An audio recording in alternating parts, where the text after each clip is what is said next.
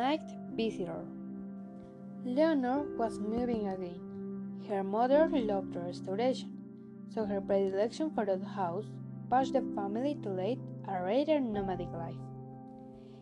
It was the first night they slept there, and as always, her mother had left him a small light bulb to drive away all her fears. Every time they moved, it was difficult for him to sleep. The first night, she hardly slept. The cracking of windows and brackets continually woke her.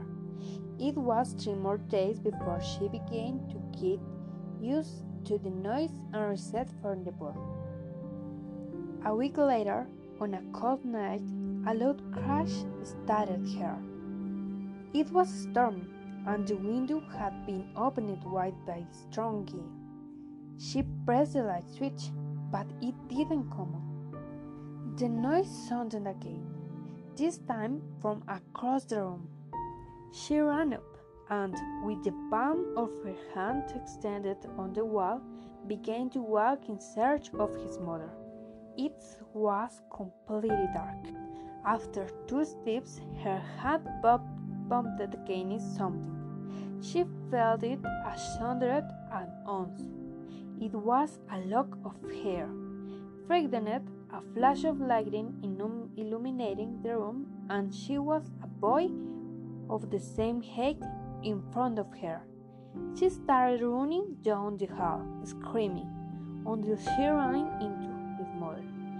"Have you seen it too?" she asked.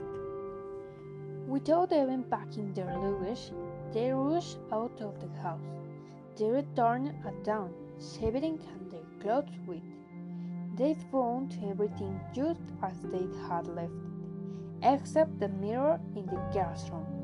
A lock of hair hung from the one corner, and the word "out" was etched into the glass. The family moved permanently to leave that nightmare began. Leonor had started going to a new school and had new friends. One day, the Spanish teacher gave them some old newspapers for an activity.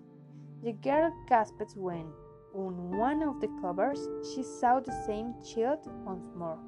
Under the headline, "A minor appears dead in strange circumstances."